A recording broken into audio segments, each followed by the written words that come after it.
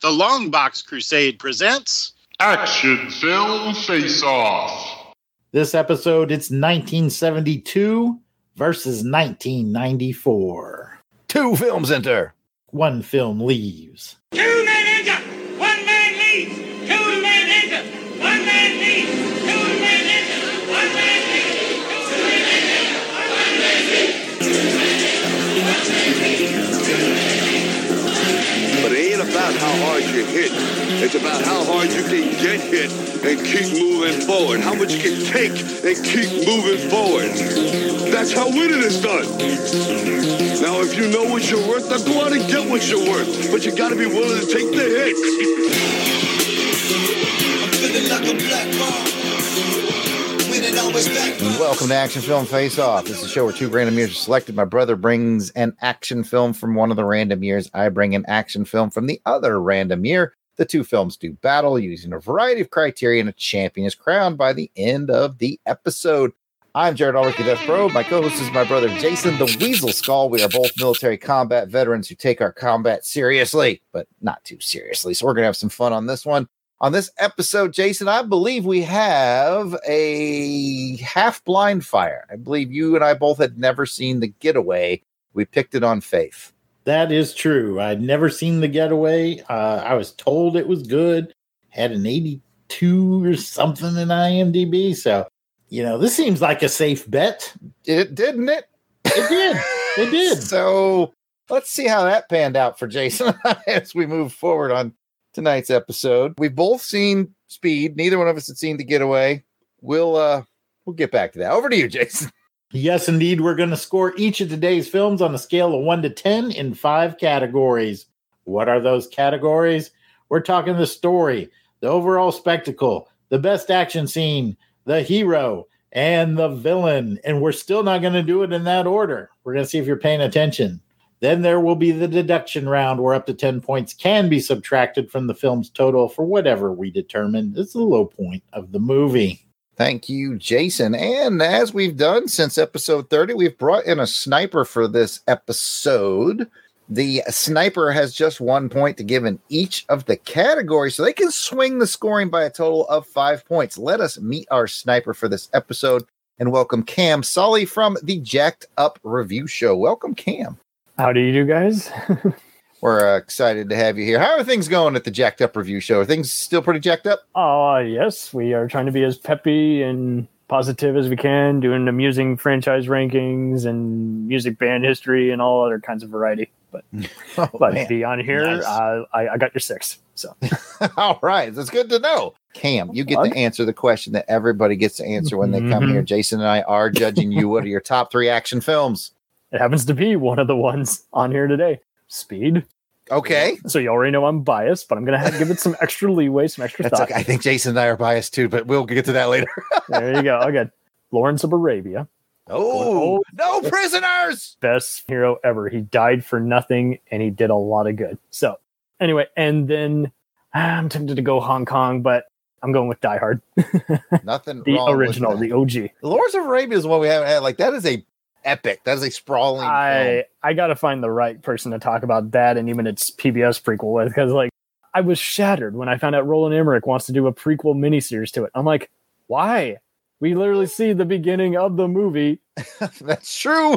I don't need to know anymore. And you're not the kind of guy who pays attention to details. But yeah, I see a lot of people say it's boring. I drive my sister crazy. She thinks it's overdone. And I'm just like, hey, I'll fast forward for the intermission, but if this is on Turner Classic Movies, I'm sitting down. Nothing matters for the rest of the day. I don't care if I randomly got signed up for a college class or I got to mow the lawn. I'm distracted, and it's the best kind. I dig it. That's not a selection that we hear a lot or ever, but I've seen it and I respect it. So I mean, you can't look at any other war movie the same. Like they owe so much to that. Anything from Indiana Jones to Last Samurai, they look at these kinds of epics that literally shattered movie screens. All right. Good choices all. But before our 2 films enter the Video Dome Arena, also, this is the first time I think someone's top 3 has been featured on the show. So that's an interesting angle as well. I don't know anyone who hates Speed, but every once in a while I will see a few saying overhyped. I don't give a darn about Keanu, and it's just like, chill out, guys. I mean, they even did a reference to it in the latest John Wick. Like, that's how. It's a good popcorn movie. We'll talk about it. But hey, we're talking Steve McQueen too, man. Speaking of The Getaway and Speed, before they get going in our Video Dome Arena, we've got to kick off this episode with special shout outs to our Crusaders Club members. These are the fine folks who have joined our crusade. They enjoy early access to special long box episodes and so much more. These are the folks reaping the benefits and giving some much appreciated support to the show.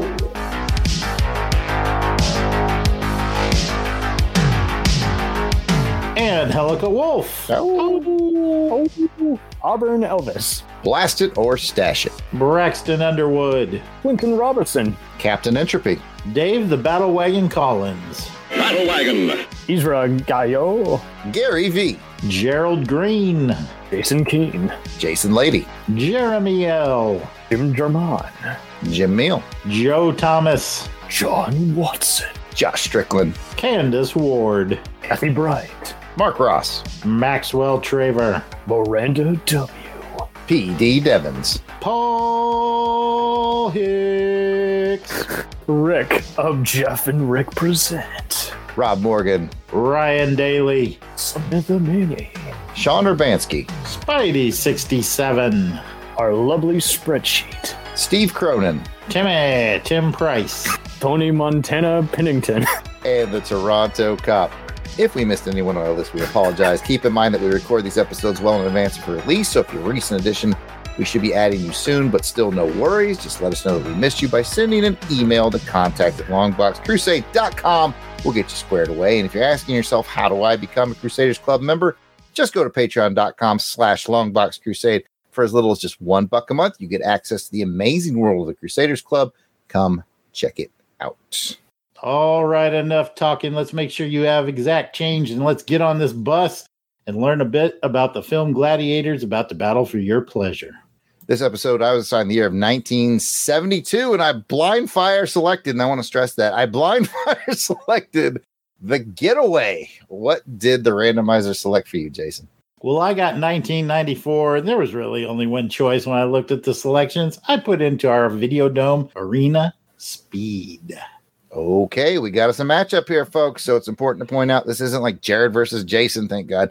And we each had to select from our assigned year. So I might very well like his selection better than mine. I did, or vice versa. This is all about us discussing some beloved action films and coming to a consensus on which one is this episode's champion. We're going to do a little around the room on where we saw it. Speed, I had Speed on my Plex server since the dawn of time, I think. And then The Getaway I did not have, and I went ahead, I am holding the DVD right now. I ordered the DVD and went ahead and then added it to my Plex server. So that's how I did that. Jason, how did you watch these two films? Well, for Speed, I just happenstance had to be out at a yard sale not too long ago and bought a box full of DVDs, and Speed was one of them. So I watched it there. And then for The Getaway, I went on Amazon. I went on Amazon and rented it for $2.99 or something like that and watched it streaming. Nice. What about you, Cam? How'd you watch these? I've seen The Getaway eons ago on Turner Classic Movies, and Speed I've seen a million times. It's currently, I think, on HBO Max. So, yeah. I've seen it too many times to count. Okay.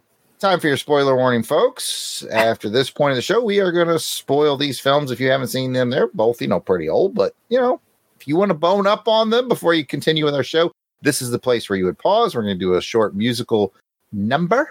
And when we come back from said number, the spoilers begin.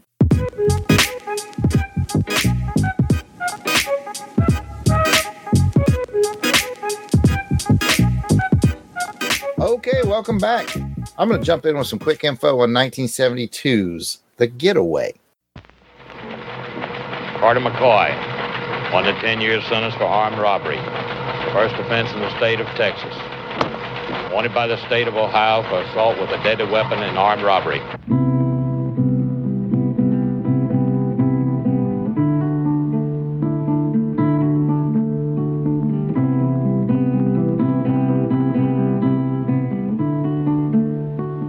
I think you liked it, Willie. I think he got to you. At least I got to him.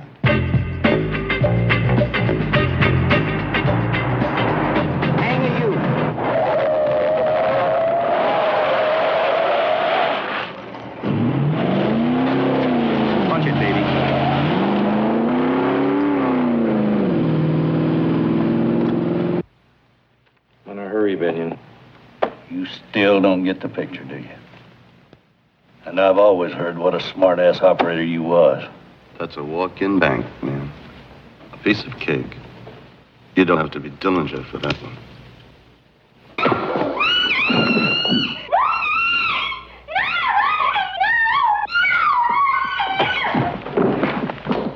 What did I tell you?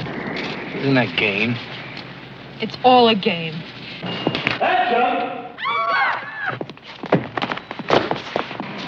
Mr. President, and everybody out this way.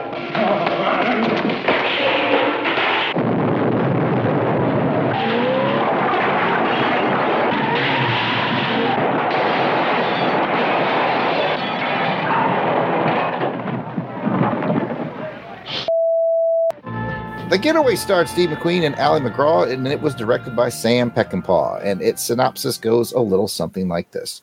Doc McCoy doesn't like prison life, so his wife helps convince a crooked parole board member to approve McCoy's parole, but McCoy has to do a bank heist for the smarmy official.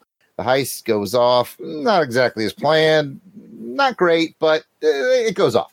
From there, everybody betrays everybody, and McCoy and his wife make a mad dash to Mexico to start a new life with the ill-gotten money. Your trivia goes something like this. The orange Volkswagen Beetle that Steve McQueen and Ally McGraw pass as they flee town after the bank heist is driven by James Garner. Yes, that James Garner. He'd been visiting a friend on the shoot, and he was hired for his vehicular skills by the stunt coordinator. So, yep, little James Garner action there. I really hope you insert the Rockford Files theme song. Yeah. I don't need to. Cam he did a great job. I did my own bizarre Mike Post score. All right, trivia item number 2. Under his contract with First Artists, Steve McQueen had final cut on this film, and when Sam Peckinpah found out, he was upset about it. Yeah. And according to Richard Bright, McQueen chose takes that made him look good, and Peckinpah felt the actor played it safe. He said, quote, he chose all those Playboy shots of himself. He's still playing it safe with pretty boy shots. That's your hint that there was a little trouble behind the camera on this one, and that's going to lead nicely into interesting trivia number 3. The film's original score was composed by frequent Sam Peckinpah collaborator Jerry Fielding, but it was replaced at Steve McQueen's assistance with the score by Quincy Jones. So basically, Peckinpah and McQueen didn't exactly jive well on this film. So, Jason, what do you got? All right. Well, thank you for that. Now I will give you the rundown on 1994 Speed. All right, pop quiz. Airport. Gunman with one hostage. He's using her for cover. He's almost to a plane. You're 100 feet away. What do you think? Shoot the hostage. What? Go for the good wound and he can't get to the plane with her. Clear shot. You're deeply nuts, you know that? All right, gentlemen, what we have here are 13 passengers in an express elevator. Bomb's already taken out cables. Bomber wants $3 million or he blows the emergency brakes. Anything else that'll keep this elevator from falling? The basement. He can strike anywhere, at any time. Will the mystery guest please sign in? Why are they messing with me? Do they think I'm doing this for fun? For L.A. cop Jack Traven. Tell me again, Harry, why did I take this job? Come on, 30 more years of this, you get a tiny pension and a cheap gold watch. Cool. The game began.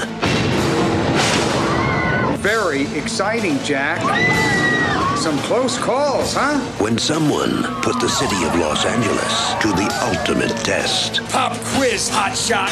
There's a bomb on a bus. Once the bus goes 50 miles an hour, the bomb is armed.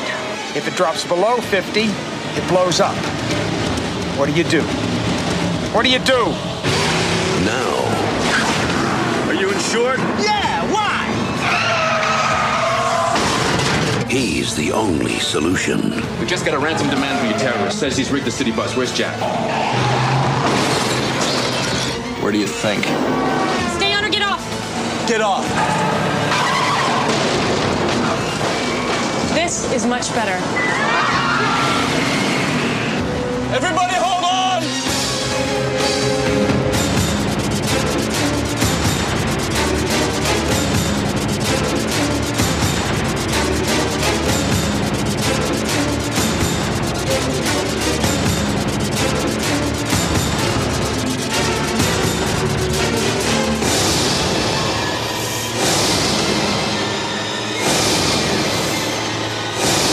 Keanu Reeves, Dennis Hopper, Sandra Bullock. Pop quiz. You have a hair trigger aimed at your head. What do you do? What do you do? Speed. Get ready for rush hour. The cast and crew included Keanu Reeves, Sandra Bullock, and Dennis Hopper. It was directed by Jan de Bont. Synopsis goes a little something like this. When top cop Jack Traven, that's right, Jack Traven, outwits super criminal Howard Payne's explosive hostage scheme, he makes himself the target in the Fiend's next plot. Payne has placed a bomb on a passenger bus that's rigged to blow if the bus drops below 50 miles per hour. Speed is life as Jack works against the clock to outwit Payne, while Annie, a passenger on the bus, takes the wheel and desperately tries to keep them moving. So here's my trivia. So Keanu Reeves and Jeff Daniels, they trained with SWAT team members to make their movements look realistic. SWAT? SWAT or you're not. Sandra Bullock learned to drive a bus for the film, and she passed her license on her first attempt. And finally, the film ran out of money and had to show an animation on the storyboards for the subway scene during screening. But the audience still loved it so much, the producers coughed up more money to film it. And now that we have the basics on today's contestants. Ladies and gentlemen, test your might. Let's get ready to rumble! It's a sweet Okay, folks, it's time to mix it up. Before we do, just a reminder of Match Game. We have 2 films in 5 categories. Jason has not seen my scores. I have not seen his scores. We could match up to 10 times, so place your bets. How often are we going to match? And speaking of scores, let's set your barometer. If we have it at a 5, 5 is average. It's right in the middle. It means something I'd see on a pretty good made-for-TV movie. 6, 7, 8, 9, 10. You're moving up into good stuff. 4, 3, 2, 1. Uh-oh, danger zone. With that, let's get into round 1. Hasta la vista, baby. Round 1 is the story. How engaging or original is the story? We will start by looking at the Getaway 1972. Your thoughts on the story? Cam. I definitely got to give more originality to this one. I know it's an older movie, and we're going to have to deal with snobs who don't like as many older movies, but it almost takes like a Roger Corman approach, and then like Peckinpah does, he inserts a lot of the tropes he loved from classic black and white westerns, and he just gives it a little more momentum. It's almost more kinetic than, last I checked, I think John Woo was inspired by this one just because of how much gunplay is in this. It does have a wooishness to it, which wooishness is not a word I had on my bingo card for this episode, but now that you mention it. Pretty solid. All right, Jason, add to that, please, sir.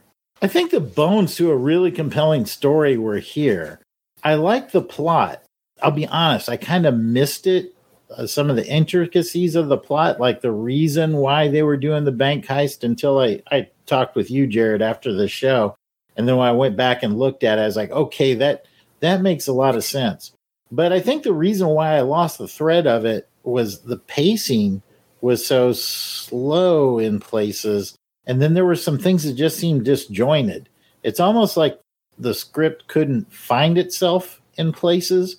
And so what I think could have really been a good heist movie, somehow it seemed to be tripping over its own feet in places.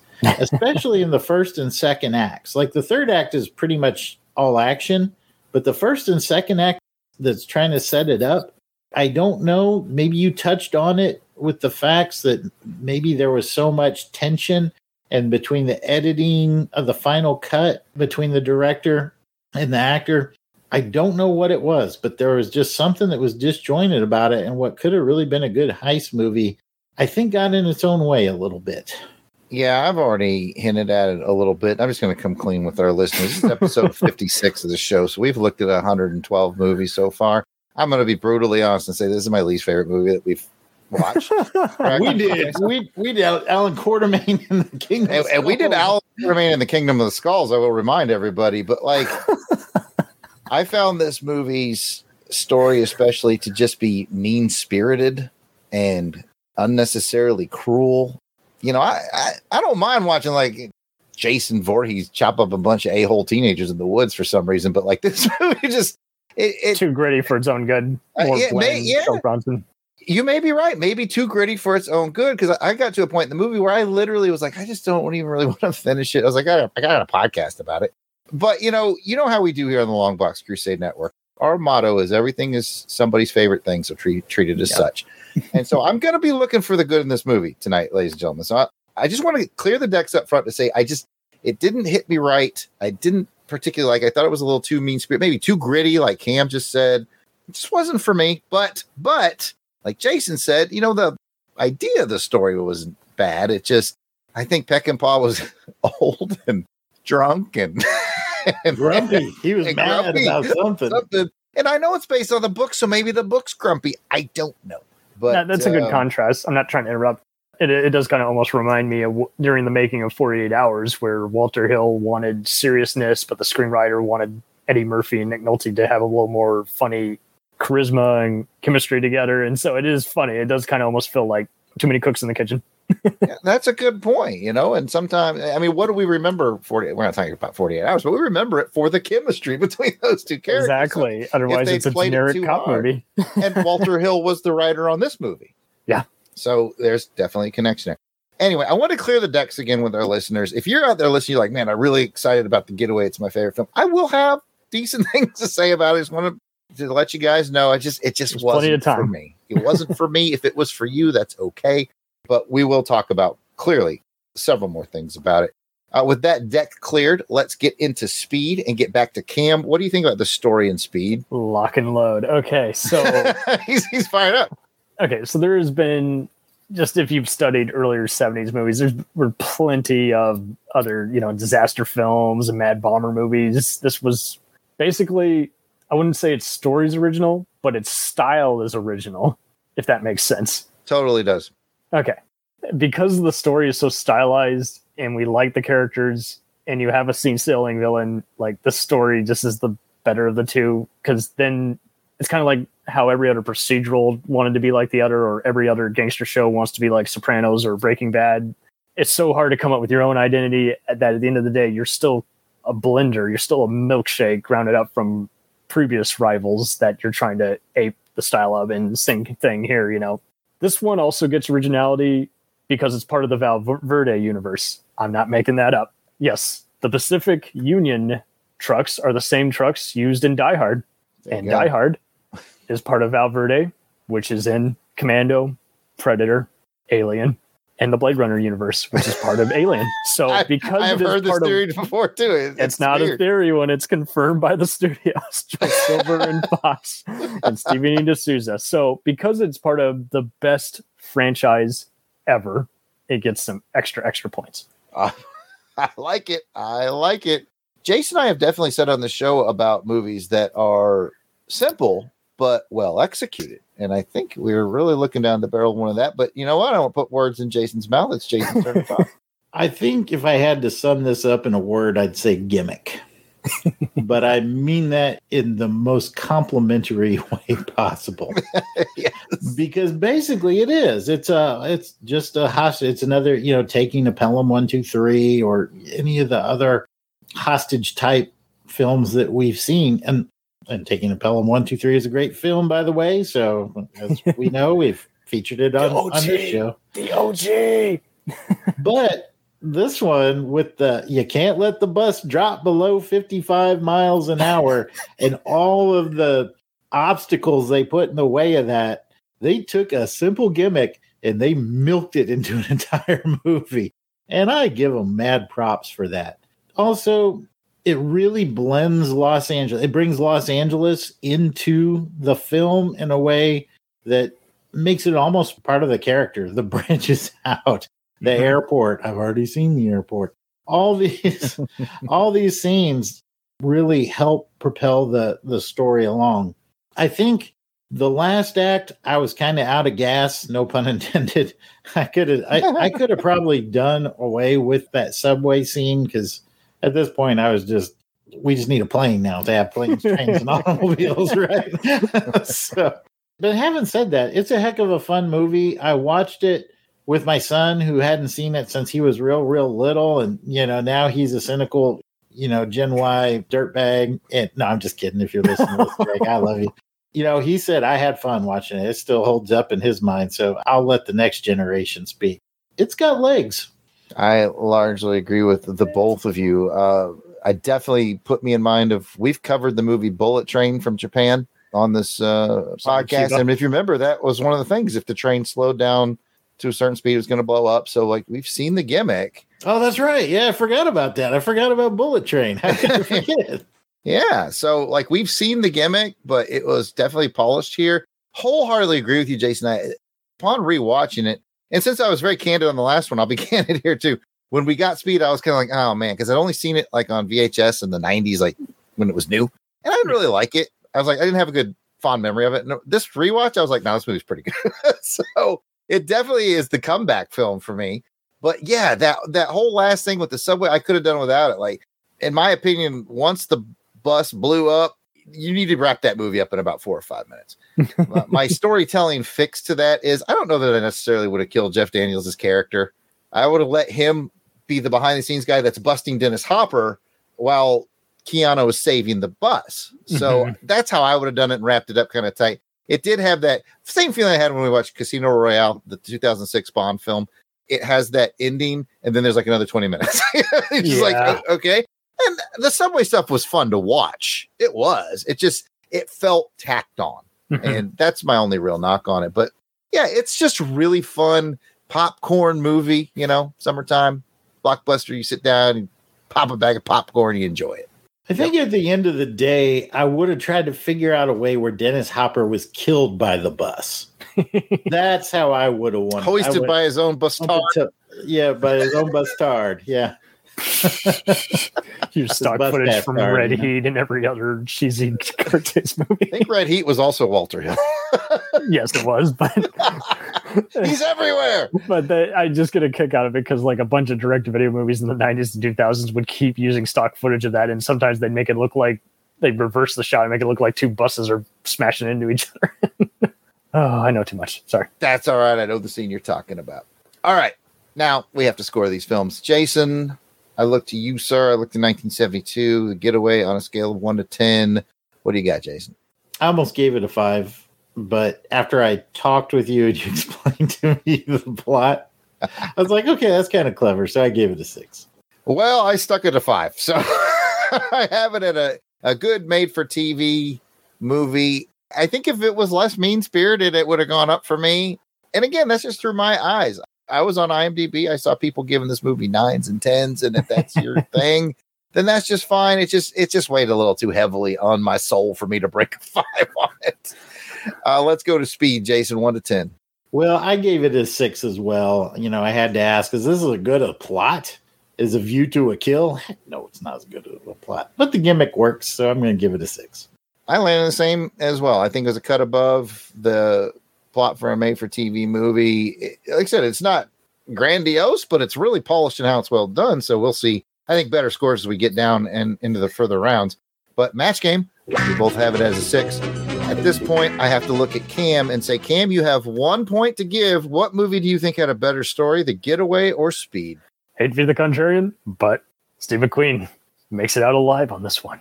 Yeah, I counted him out. Honestly, I was like, there's no way he's looking because so emotional, because so disturbing. It's basically like, what do you want to go with? The award-winning movie or the stupid popcorn movie that's cheesy and you're going to watch 5 different times on HBO? It's like, well, the plot's better there. It's just not our personal preference. I just got to give Walter Hill some credit because it was his blueprint for the rest of his career. So fair enough. And I will admit, one of the things I liked about this movie was the last 5 minutes. When Slim Pickens shows up, like, he's so charming, and like, that was a relief for me. I was like, after that heavy movie, I was like, oh, this guy's funny and he's charming and I like him. So it did have that, a little bit of a bump at the end, a bump up, if you will.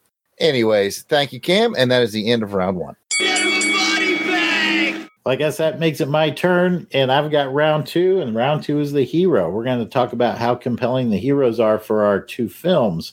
And we're going to go ahead and start with Cam again and see what his thoughts are on Steve McQueen and others. Well, is he a hero? Well, we'll let Cam talk about it in The Getaway. Okay, so there's some interesting detail, but like you guys specified before, now that I have that information, that actually makes better sense to me. This is a Peckinpah character, but because McQueen has kind of curb stomped it, it just feels like he's playing himself as opposed to someone cool like in Bullet. So I got to take points off on the hero in this, which goes to the earlier point on the mean-spiritedness. It just doesn't feel like he's as interesting as the script wants.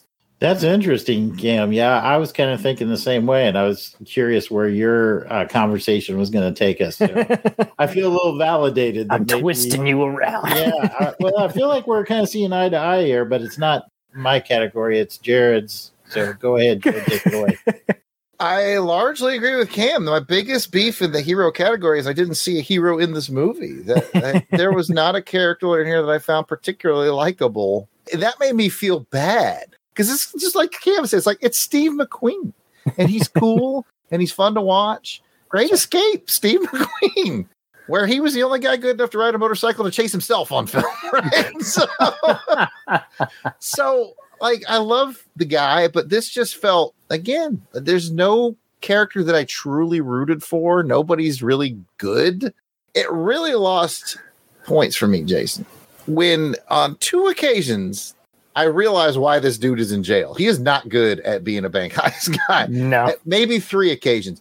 First one was when the heist was done. He and his wife are in the car. He's driving away. The kids are crossing. He's like, oh, we got to get out of here. He's like all amped up. He starts driving like a moron up on the sidewalks, and he takes out a dude's porch, and he's running into everything. And I'm like, how are you a professional? You've already got the money. You've already stolen. The best thing you can do now is just be calm and cool and act like everything's fine. I don't know why he did that. It was like he was trying to beat that bomb, but that bomb was just for show anyway. It wasn't a super dangerous bomb. It was just a diversionary. It was weird. I was like, you are not a good getaway driver. And then he goes and he shoots the guy who tried to shoot him, like the betrayal part at the barn. And he's like, I got to make sure this guy's dead, so I'm going to shoot him from 40 yards away and just assume I got him. I'm like, you are just not a professional at any turn here. No. So those moments really worked against, if he was a sharper, more professional thief, I might have liked him a little more, but I don't know. It's just, they didn't sell me on it. I think we're really seeing, going back to what we talked about earlier and then Cam commented on too, I think we're really seeing a lot of that Peckinpah versus McQueen rather than Peckinpah working with McQueen. Do you think Peckinpah wrote that garbage truck scene just to put McQueen in the back of a garbage truck? Yes, knowing how cynical he in the is. back of that truck. Uh-huh. I won't just pack it full of garbage. They're like dirty diapers in here. I don't think it was as cruel as, say, maybe how Hitchcock was to his actresses, but it's definitely the same kind of just, well, if I can't have my way, then I'm just going to make your life hell. Yeah, get in the dumpster, McQueen. All right. Well, it doesn't sound like we had a lot of love for Steve McQueen. And we've got a lot of love for Steve McQueen overall in Action Film Face Off. But this one, we have some questions, Steve. We have some questions. But what about Keanu Reeves and Jeff Daniels and others in Speed? Cam, give me your thoughts. I want to see the return of Jack Traven, one of the best Jacks of film. Before we had Jack Bauer and all these other guys, Jack is just too cool for school. You like how he's a hothead without being a jerk or just overstepping. And you like how he knows how to get his hands dirty. He's kind of Captain Kirk, but more of a Slim Jim. He's just going around and he's finding ways to break the rules without actually breaking the law. Yeah, he did show a whole lot of resourcefulness, a lot of cocky arrogance that he kind of lost some of it along the way, though, in a couple places. But I'll shut up and let Jared take it from here. Yeah, he was definitely likable. And if I think back on why I didn't like it back when I watched it on VHS in 94, 95 time frame, it was probably because I probably still had the anti-Keanu bias. I think I still saw him as Ted, I was like, shut up, Ted. You're not an action hero. But now I've run him through the Matrix filter and the John Wick filter. And I'm like, okay, let's take another look. I was being judgmental back then. And yeah, he was charming. He was kind of bend the rules, but still a professional. I really liked the way he handled the people on the bus. Mm-hmm. They needed him to be a source of calm, and he was good at that. And I really appreciated that about his character. So yeah, I got some love for Keanu, that I have to repair a broken relationship with him. I thought he was just Ted back in the day. Well, we also did Point Break not too terribly long ago. So, you know, At least you didn't do the remake Pointless. Nobody saw that. No. We'll wait till maybe that comes up. Oh, no. We'll see. All right. Well, I believe we've gone through all the discussion. Nothing left to do but to score them. So, Jared, what score did you give Mr. McQueen for Doc in The Getaway? Jason, this hurts me to say it, but I gave him a 4. I liked him less than I've liked made-for-TV action heroes in this, so I gave him a 4. I'm not happy about it. I do like me some Steve McQueen. He doesn't deserve a 4, but somehow he got one, so I gave him a 4. Wow, that is harsh. I thought I was being harsh at a 5. I asked myself, would I rather watch Steve McQueen in The Getaway or David Hasselhoff in the Knight Rider movie premiere when it came out? And I was like, I gotta watch that Hoff, man. The kid. So I gave him a 5. I put him in the made for TV category. All right. Well, didn't set the bar too high for Keanu.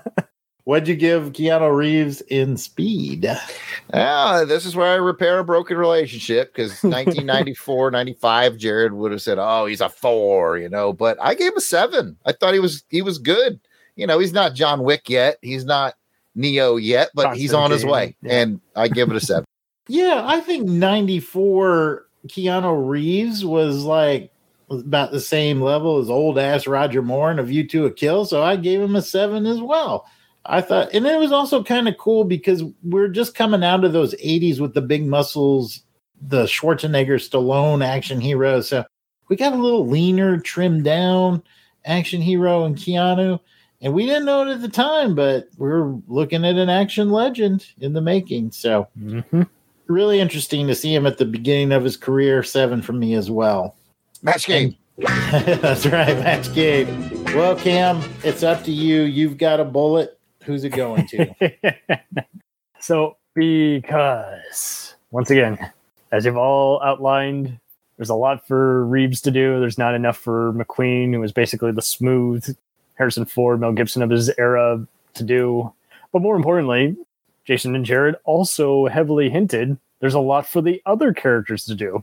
We haven't even gotten to Sandra Bullock, but good point. There's nothing for the female lead to do in The Getaway. There's lots to rest on Miss Bullock's shoulders, and she has wonderful charisma, so she evens this out. That's a fair point. Really fair point. We didn't talk about Jeff Daniels either. Yeah. He's got some great lines. Or the too. Guy that worked at Cyberdyne Systems, who somehow. Yeah, he shows up all the Joe time. Morden, man. Best boss ever. So you are officially giving your bonus point to Speed, correct, Cam? Yes, sir. I assume so. I just want to make sure the paperwork is in order. I'm just playing around. Sorry. I'm just making sure the paperwork is in order. Laurel's a stickler about that. We got to make sure. Last chance to file your taxes. Got to dot all the I's, cross all the T's, and I'm going to hand it over to Jared to talk about round 3. You got to ask yourself the question: do I feel lucky? Well, do you, punk? All right, Jason. Round 3, as you know, is the villain. How menacing and or entertaining is your villain? And you get to go first this time, Jason. The Getaway, 1972. I mean, like everybody, I guess, in some way, form, or fashion is a villain in this movie, with the notable exception of Slim Pickens. But what do you think, Jason? This one was tough for me because there were some villains that I liked and found compelling, like the politician and his brother. I thought his brother was really compelling too, who was kind of the fixer of the group. And I liked that kind of evil chemistry and just the smarminess. That scene when they're on the boat on the river walk and he's just eating his lunch while he's talking about robbing a bank and killing people and all this stuff. I was like, okay, these guys are kind of interesting. Then they introduced Rudy, and Rudy didn't need to be in that film. That whole scene with the vet and his wife, that was just gratuitous and gross and had no redeeming value and brought nothing nothing to the story. So I'm kind of, I'm on the horns of a dilemma, as they say. We've got some villains that had potential and some villains that sucked up screen time. And this is no slight on the acting of the actor who played Rudy, whose name escapes me right now. But there was no point for the character. I concur. I thought he was gross. Everything around that whole veterinarian and his wife Pickens was too slim. The Pickens was too slim. All right, Cam, what do you think about the villainy of The Getaway? I'm totally with you guys. Just after a while, the actors are really giving it. They're really trying to add a face to all these otherwise faceless crooks and traitors, but ultimately because there's too much time spent on the hero and not enough time on their dilemma and their betrayal, it feels underdeveloped on either viewing I've seen. And so, yeah, I can't give it to it. Dennis Hopper now. Wait for it. Yeah, I'd have to agree with you. And with that, we're going to go to 1994 in Speed. Jason, Dennis Hopper, slightly more likable. Well, I wouldn't say likable, but as a villain, just definitely more enjoyable. Yeah, you gotta love a guy who is really pleased with himself. This guy, Daddy, yeah. This guy loves him some him. He wanted his. What did he get? What did he ask for? 30 million, I believe it was, for those hostages. He didn't get that 30 million. The "don't mess with daddy" line drops all the hostages.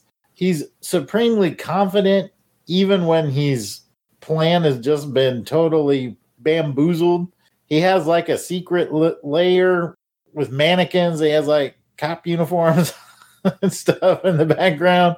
It's just not and he just hates Jack. And, I don't even think it was about the money so much with the boss. He just was like, you need to get on that bus, you son of a buck. Just get on there. Yeah. I think if I just had something slightly negative to say is I wish there would have been more. What's the backstory? How did he lose his finger? And what was his motivation for doing all this? I felt like we were lacking that a little bit, and maybe I could have done without that subway scene at the end for maybe a little more exposition on Dennis Hopper, but that's just me. I'll shut up now. Cam, I think you've got good things to say about Dennis Hopper in this film, so say them. Like you say, he didn't need to actually confront the hero. It's just kind of a trope that they fell into. But throughout most of the time, it's just so cool to see this veteran actor go from, he played so many henchmen and best friends and then, weirdos and even more disturbing roles. And to see him kind of dial it back while still being intense is just a lot of fun. It's not Hans Gruber in Die Hard, but it's still a pretty reasonable follow-up because, like you say, it's just so cool seeing him just kind of, like you say, the money's just to make a point for him being fired. I like how they don't focus on it too much. We fill in the blanks without it feeling underdeveloped, and they just get right to it. His day-to-day, we actually get to see his villainy lair. It's just his private house, and he's eating lunch while looking at his various cameras he's got set up everywhere. It's just so much fun to follow this villain. And like you say, unlike The Getaway, it's not there where you're just okay, that's gross, but that feels like it's there just to be gross, not move the story along because it was planned. Definitely. Yeah. Dennis Hopper, dude, he done good, but now we got to put some numbers to this, Jason. And I think this is where things are going to get interesting. So let's go to the villainy round of The Getaway on a scale of 1 to 10. What do you got, Jason? I would a little higher than I did with Steve McQueen, and I gave it a 6 because I thought the brother and the politician were compelling, and it could have been much higher if they would have done more with those characters and not gotten in their own way. So 6 from me. Oh, this was so tough for me, Jason, because I just didn't like Rudy, especially. I didn't like the politician. I didn't like Rudy, especially. And in a sense, I felt like I should maybe give him more of a score because the actor was made me hate him so much. But in the end of the day, I was like, I just don't like any of them. Brace yourself, Jason. Hold on to something. I gave the villainy of this movie a 2. I don't even want to see it in my made-for-TV movies. Wow. A 2. Okay, now you promised the listeners that you'd have something good. We have 2 more rounds. You're running out of rounds to say something good. You have 2 more rounds. It's stomach turning or stomach churning, whatever the right phrase is. And again, that speaks well of the actor who played Rudy. He did his dang job, but Hans Gruber, he is not, sir. He's a far cry. I've met Hans Gruber, and you, sir, are no Hans Gruber. Anyways, let's go to Speed, Jason. We had fond things to say about Dennis Hopper in this, and I'm interested to see, because we both gave Keanu a 7. I'm interested to see if this is one of those movies where you think the villain's a little bit slightly more interesting than the hero, or on par. What do you got? We've talked about Keanu before, and we've talked about how he has some limitations as an actor, shall we say. His range isn't the greatest. And I think he would admit that. And I think the thing that is special about Keanu Reeves is he doesn't have the ego to deny that fact and try to do something like Steve McQueen did in the film that we're up against. He allowed himself to be surrounded and sometimes carried by superior actors like Jeff Daniels and Dennis Hopper. And although really Dennis Hopper and Keanu didn't interact too much in the film, they weren't on the screen a lot of times together. Whenever Dennis Hopper was there, he brought out more of Keanu. And just having Dennis Hopper in the film smooths over a lot of Keanu's acting. I hate to say shortcomings because he's a good, solid actor, but he just doesn't quite have that range that a Jeff Daniels and a Dennis Hopper have. So, having said all that, 8 for Dennis Hopper. Match game. I also gave him 1 point above our hero because, like you said, he elevates Keanu. Keanu's a smart enough actor to allow himself to be elevated. That's what you said, and I agree. And it's freaking Dennis Hopper, man. Dude's been around forever playing interesting characters, and he doesn't phone it in. This is the back end of his career. He started in Westerns in the 60s or whatever, and he's still just putting his all into it. I love to see it. So, yeah, match game at an 8. Okay, Mr. Sniper's Bullet. Do you like Dennis Hopper or do you like Smarmy McSmarmface from The Getaway? Yeah. Do I like Nameless Villain or Howard Payne? I like Howard Payne. I figured as much, but you get your say. Yeah, I'm surprised. Don't worry. All right. With that, I'm done with round 3. I was taking shrapnel and K-Sod while you were crapping in your hands and rubbing it on your face. All right, that brings back to me for round 4, and round 4 is one of my favorite rounds, the spectacle round. It's what makes these movies, these action movies. We're talking about the action scenes, the stunts, the gun fights, the explosions, pyrotechnics, the music, the cinematography, all that stuff. Throw it in a blender. It comes out beautiful, or maybe not so good. Well, we're going to start with The Getaway, and I'm going to start with you this time, Jared, and see what are your thoughts on the spectacle of The Getaway. I promise you I'd have better things to say, and here's a round that I can say them. Peckinpah knows how to frame a shot. There was several shots in the film that are fairly banal and benign, but they're so well framed and composed. I'm like, this guy, he's a pro. He's a pro. He knows how to aim the camera. He knows what to put in the foreground, the background. He knows what colors to use. Everything looks pretty nice. Now, I don't know anything about that score that got replaced, how good it was, but it's Quincy Jones, man. It's 1972. So, I mean, the score was pretty good. Mm-hmm. I liked it. I don't know if it was an improvement, if it was a downgrade. I don't know, but it was good. I thought it was good. So I liked the music. I liked the shots. I liked the little personal bias here. Having lived in San Antonio, it was neat to see the Riverwalk and, things I recognized. Mm-hmm. So I liked its setting. Yeah. Visually and score wise, musical score wise, I really thought they did a really good job. So the scores are going up here. Scores are going up. Well, they can't go much further down, Jared. So I'm good to hear they're trending in the right direction. But let's hear what Cam has to say. Yeah, I'm with Jared. It's just so cool to see these kind of practical stunts in today's world, let alone just how they did it back then. And there are some eye-catching views. I think we're just distracted because the plot's just not as strong to support it, but it is just still kudos to the cinematographer. And while you were sharing some trivia on how the editing was a little hectic, there's bloopers that look like they were filmed before the next scene. It's still just blown away by this natural lighting. That's true. The films just don't look like this anymore. It's all CGI blue screen. No, I was going to say the same thing. I really appreciated the practical effects and the natural lighting, just the 70s feel of this film. The shotgun blast seemed like real shotgun blasts, and everybody knows when you see a shotgun pop out in a peckenbach, it's time to wake up. Something's going to happen. Wild Bunch time, baby. All right. Well, let's move on over to Speed, and Jared, we'll pitch it back to you and tell me what you think about the spectacle there.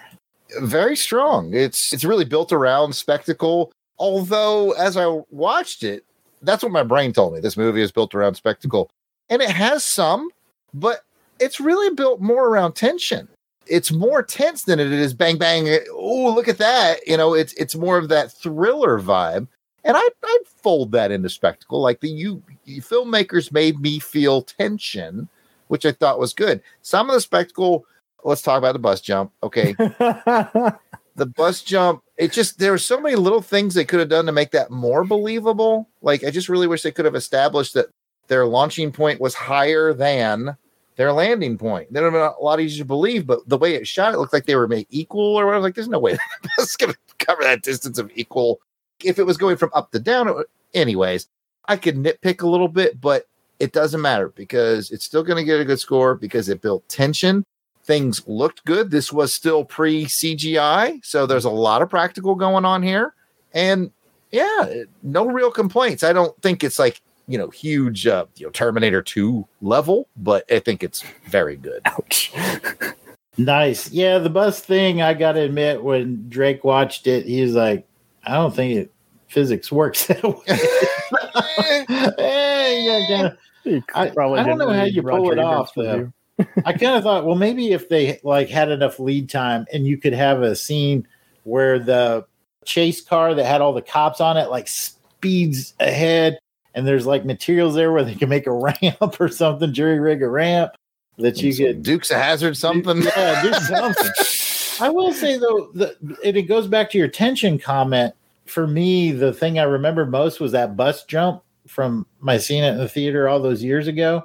But what really grabbed me this time was the tension before the jump when they were crying and nobody thought they were going to make it. And then when they he unhandcuffed that guy. Mm-hmm. Yeah. He's like, good luck. If we're going to die, you're not going to be handcuffed, so there was a whole lot of heart to that I didn't really appreciate till I saw this movie.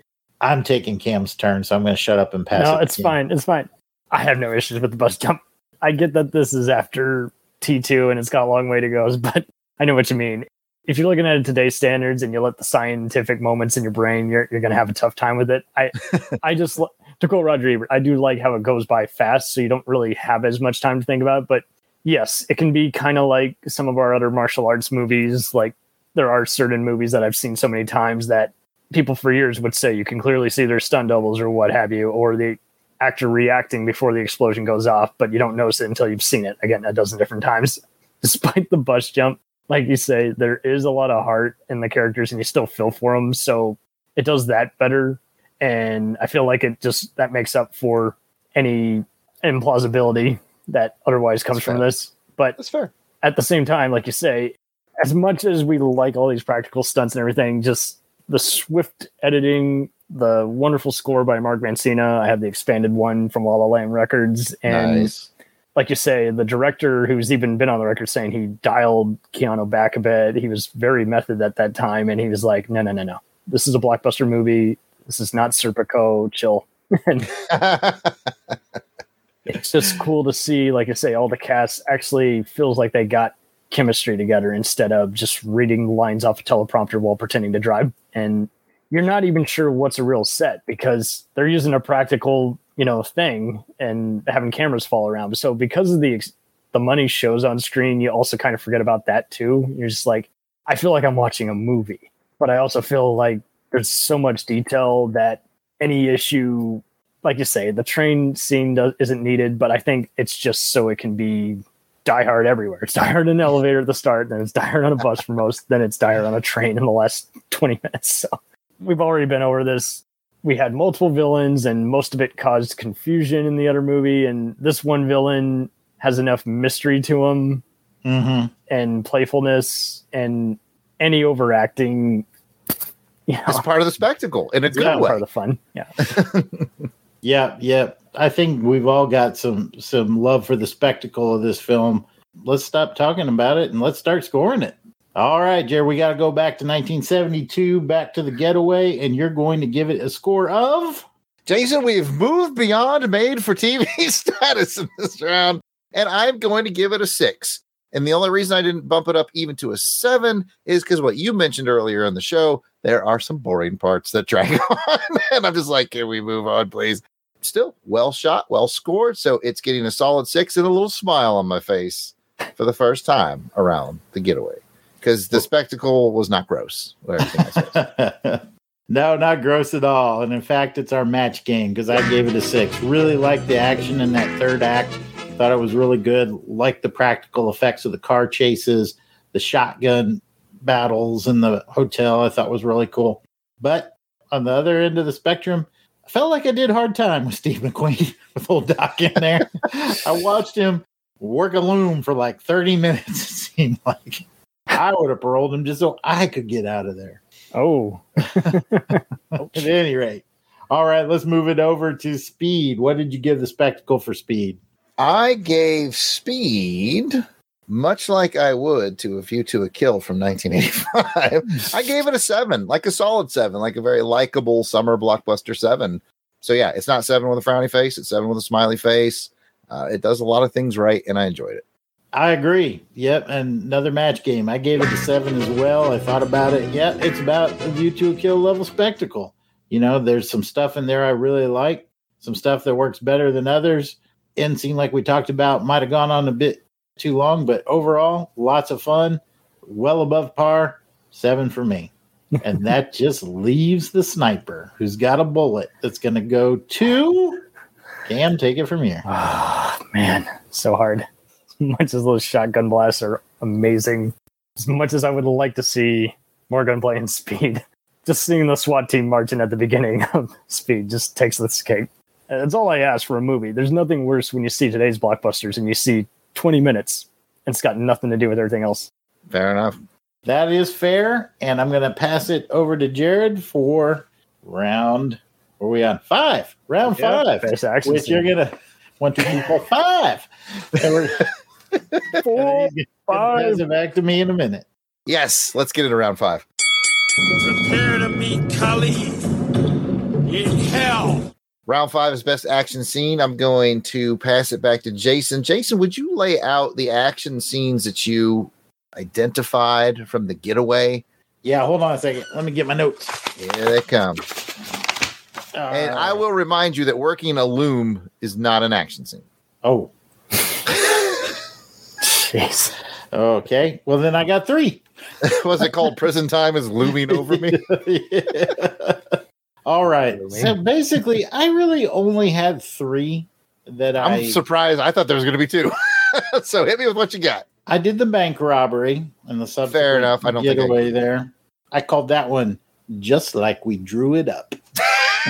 I mean, come on, man. The guard's gun was still by his hand. Like, Drake and I were both yelling at the screen, get his gun, get his gun. Don't drive onto the guy's porch. Make sure that dude is dead. You guys suck at this. Holy cow. So many things went wrong. Anyway, action scene number 2. I called that one kind of Escape from the Law. And that was when they're running around town and he's got to get her from being arrested. Then they go and try to get like a milkshake at a drive-in and they end up getting chased by the cops. I just called that one Escape the Law, or I didn't even get to drink my shake. I like it. And finally, number 3, the hotel shootout. And I called that one, I see a security deposit in this hotel's future. You're not getting that one back. Awesome. Okay.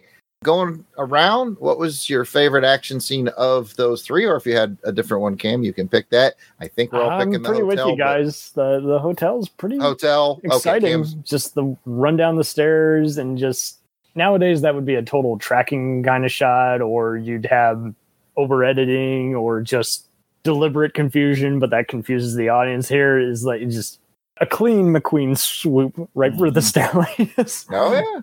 I'm totally with you, by the way. A hotel scene. Jason, you're going to make it 3 for 3 on hotel scene? Yeah, no doubt. That was the pièce de résistance. Yeah.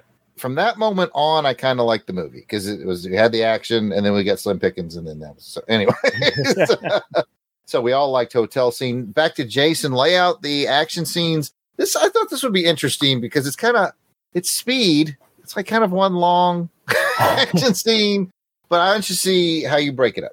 I've got 5. I kind of broke it up into 5 moments. The first is the opening, the whole elevator scene. And I called that one Cable Guy. Get it? Because it's a cable. Yeah. I got to workshop some of these, admittedly. Number 2 is when he gets on the bus, and I'm including, the get on the bus, having to drive around all the folks while tending to the wounded guy, running on the shoulder and all that stuff. So to this one, I did it to the tune of 50 Ways to Leave Your Lover. Remember that song? So I was like, Find a car to Jack. Jack, I've been shot down, said Sam. Behind the wheels, my fanny, said Annie. Got to get myself free. Well done. There you go. That was my favorite one. I'll workshop it some more. Then there's the bridge jump. I think the bridge jump really deserves its own action scene. That's one I remembered. If you want to make the bridge jump even better, as soon as it gets into midair, pause it and go, now know what you're thinking. It's a Dukes of Hazzard joke for people who are old enough to get it. That Jack Travern. You've seen our boy Jack in this situation before. I called the bridge jump. What's the rule on defecating on the bus? Because I just broke it. I pooped on the bus. I pooped on the bus. I thought you said it was PG. My God. Okay. Defecating. Okay. All right. Number 4. Basically everything that happens on the runway. When he gets to the runway, and the big scene for me is when he goes under the bus. Right. I just called that one throwing Jack under the bus. Nah. Clearly. Good call. And then finally, the last one is the subway and the subway fight. Mm-hmm. And I called that one, he's a headlight. Get it? Headlight. Because the head. It hit the light. Lights. I'm with you. They're not all winners, folks. They are by my standards. You're a winner. Okay, so we've got 5 different scenes to pick from, or, if you have an outlier, that's fine too. Cam, what's your favorite action scene from Speed? So much to choose from. Let's just go. It's like a big action scene. You're right. Any other movie has too much to choose from. Can I do a tie? Sure. Okay. I'm going to do a tie between messing with the cables of the elevator mixed in with actually trying to get people off the bus with the SWAT team encouraging them and making it worse. Okay. All right, Jason, what's your favorite action scene? Cable Guy, the first one. I really liked, because that's the one where you get to see Jeff Daniels in action with Keanu Reeves, and I really like that. That chemistry is really good there. Now I want Jim Carrey to be like a copycat killer in this movie, setting off bombs. I'm going to agree with you, Jason. I really liked that opening scene as far as the tactical, and I love the fact they found a crane that had a hook the perfect size to hook on. Let alone how the scene even begins with them. Like the first shot is their car going, Lord knows how high in the air. That thing was shot out of a cannon. Is this Lethal Weapon? Did I trip it on the wrong movie? No. I think I broke the axle. I really like the opening scene. I liked it all. It's one of those movies where I might score them all about the same just because it's, it's good stuff. So speaking of scoring, it's time for that, Jason. We have to score them on a 1 to 10 while Cam thinks about which movie he thought had better action scenes as if it's a mystery. But Jason, let's go back to The Getaway. We both like the hotel shootout 1 to 10. What do you got, Jason?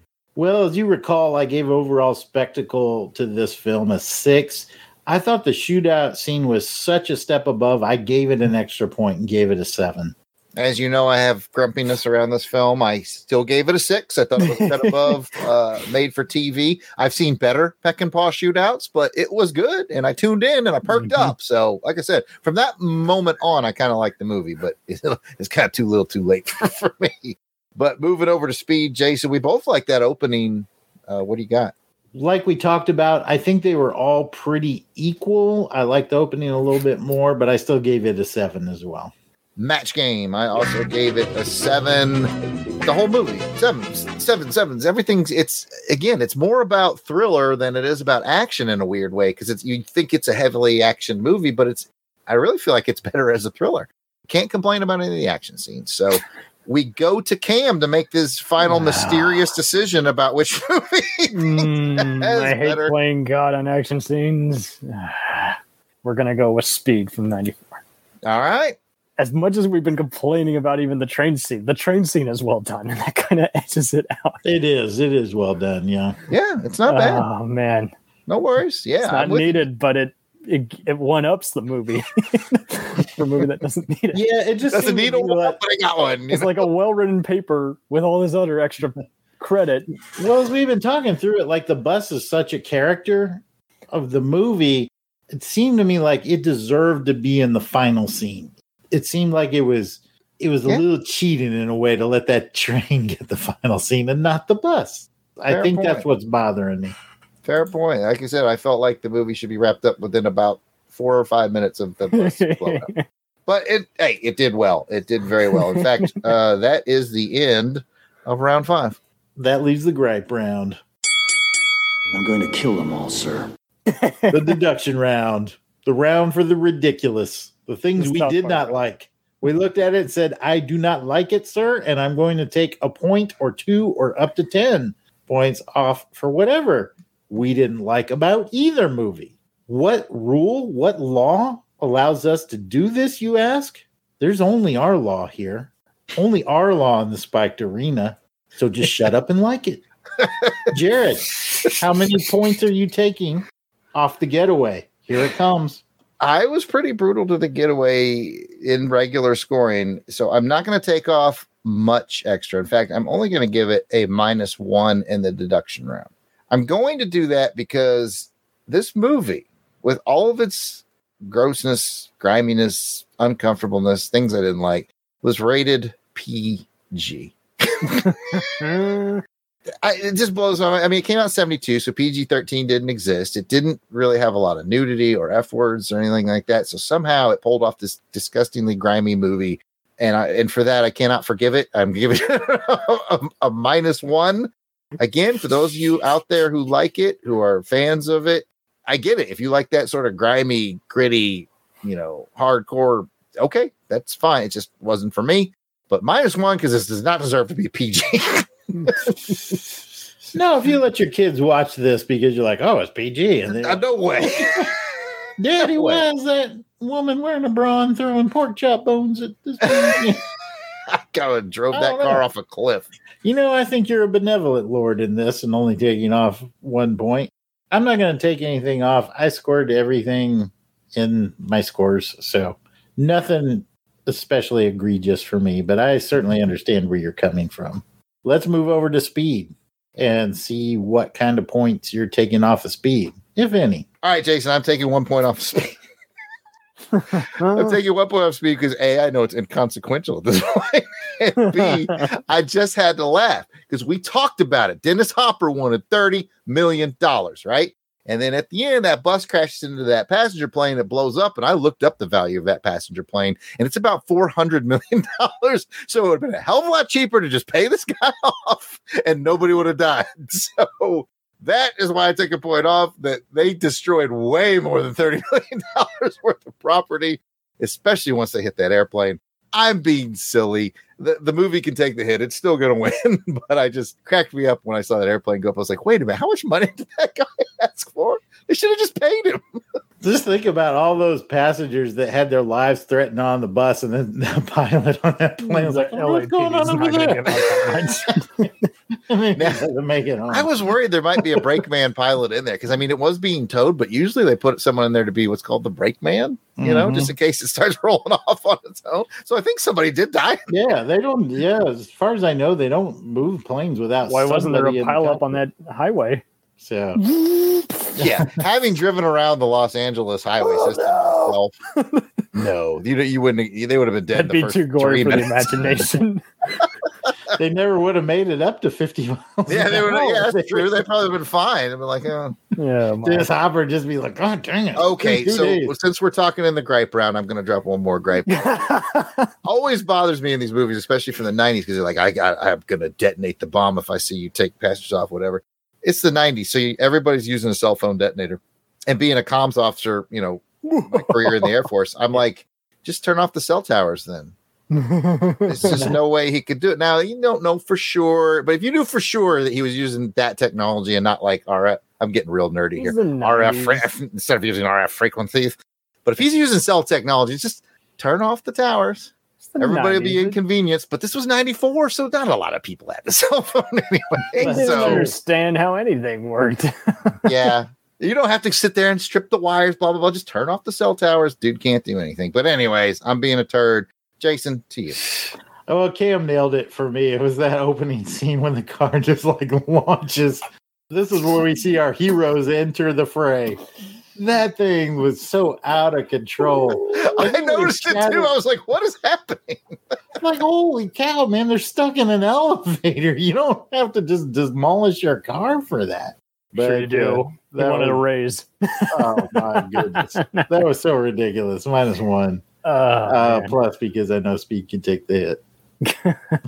Cam, while Jared's doing the score, do you have any airing grievances we didn't cover? I know it makes zero difference, but again, you would think with Oklahoma City bombings almost around the same time, if I'm not mistaken, you would have thought there'd be a manhunt out on Payne's house from the get-go, as opposed to, okay, now he's threatening to blow up a second bus after that elevator attack a month ago or 2 weeks ago. I guess he's actually not kidding around. We actually got to take.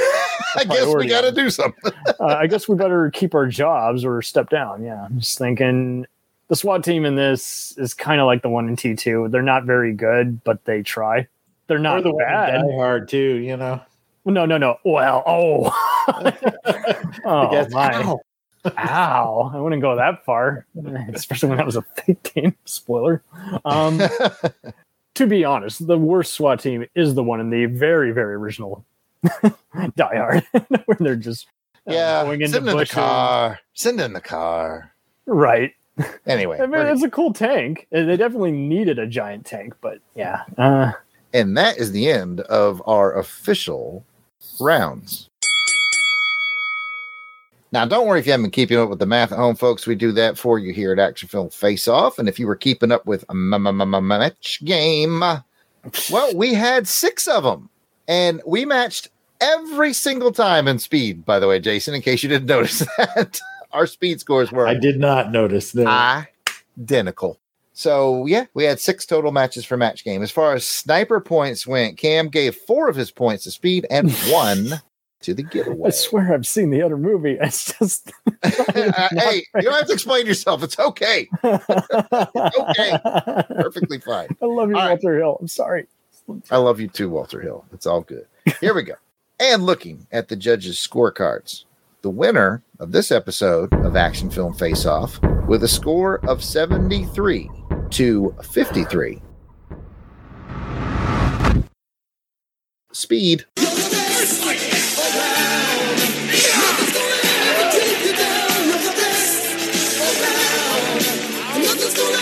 Congratulations to Speed. Now let's head over to the randomizer and find out what the years are going to be for our next episode. My brother Jared will be pulling a film from... Choose Your Destiny.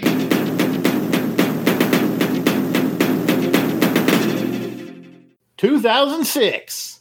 And I will bring a film from... Choose Your Destiny.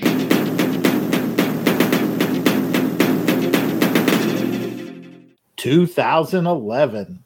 And what will those films be? Well, we're going to tease them on social media for those of you who want to watch before listening. And we're thinking of you, Dave.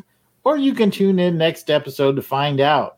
Until then, I'm Jason Weasel Skull Albrick, and you can find me on social media at Jason Albrick on Instagram. And you can find me, Jared Albrick, the Yard Sale Artist, a.k.a. Death Probe, at Yard Sale Artist, Twitter, Facebook, Instagram. It's all at Yard Sale Artist. You can check out my artwares at www.theyardsaleartist.com. Cam, thanks for being here on this episode. Anytime. Pimp yourself, sir. Where can they find you and your podcast? Jacked Up Review Show is a free-for-all. It is a variety show. We do all your favorite genres, all kinds of franchises, all kinds of cult favorite movies, shows, music, video games, books, even food. What's the best and worst pizza restaurants and burger joints? All right. They got it all. Last I checked, it was a thorough, and I mean thorough, retrospective on the Independence Day. I believe you did an Independence Day one Thank recently. you. That was too much fun. I think they picked apart the science of it. It was another one where it's like, depending on your mood, fruit, wasn't it? Exactly. Depending on your mood determines the outcome. And it's funny. My host was really looking forward to it. And I'm like, I hope I don't hurt his feelings unintentionally. I'm going really gentle. But then he just goes, well, I like this even more back in the day. I don't know about today.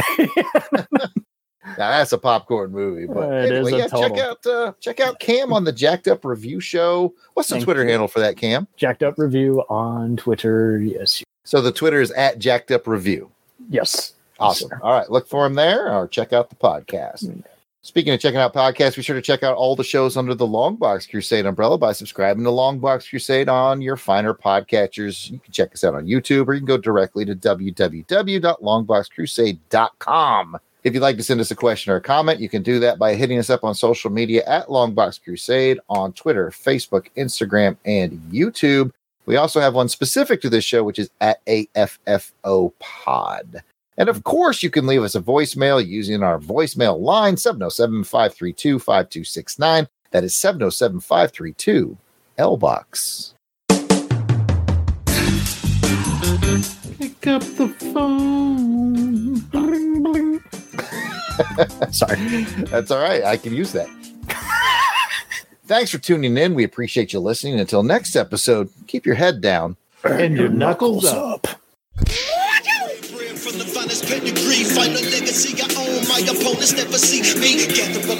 The intro and outro theme to this show and all of our Action Film Face-Off shows are done by musical genius Joe November. Check out his SoundCloud at JOSEFLIN99. You will not regret it.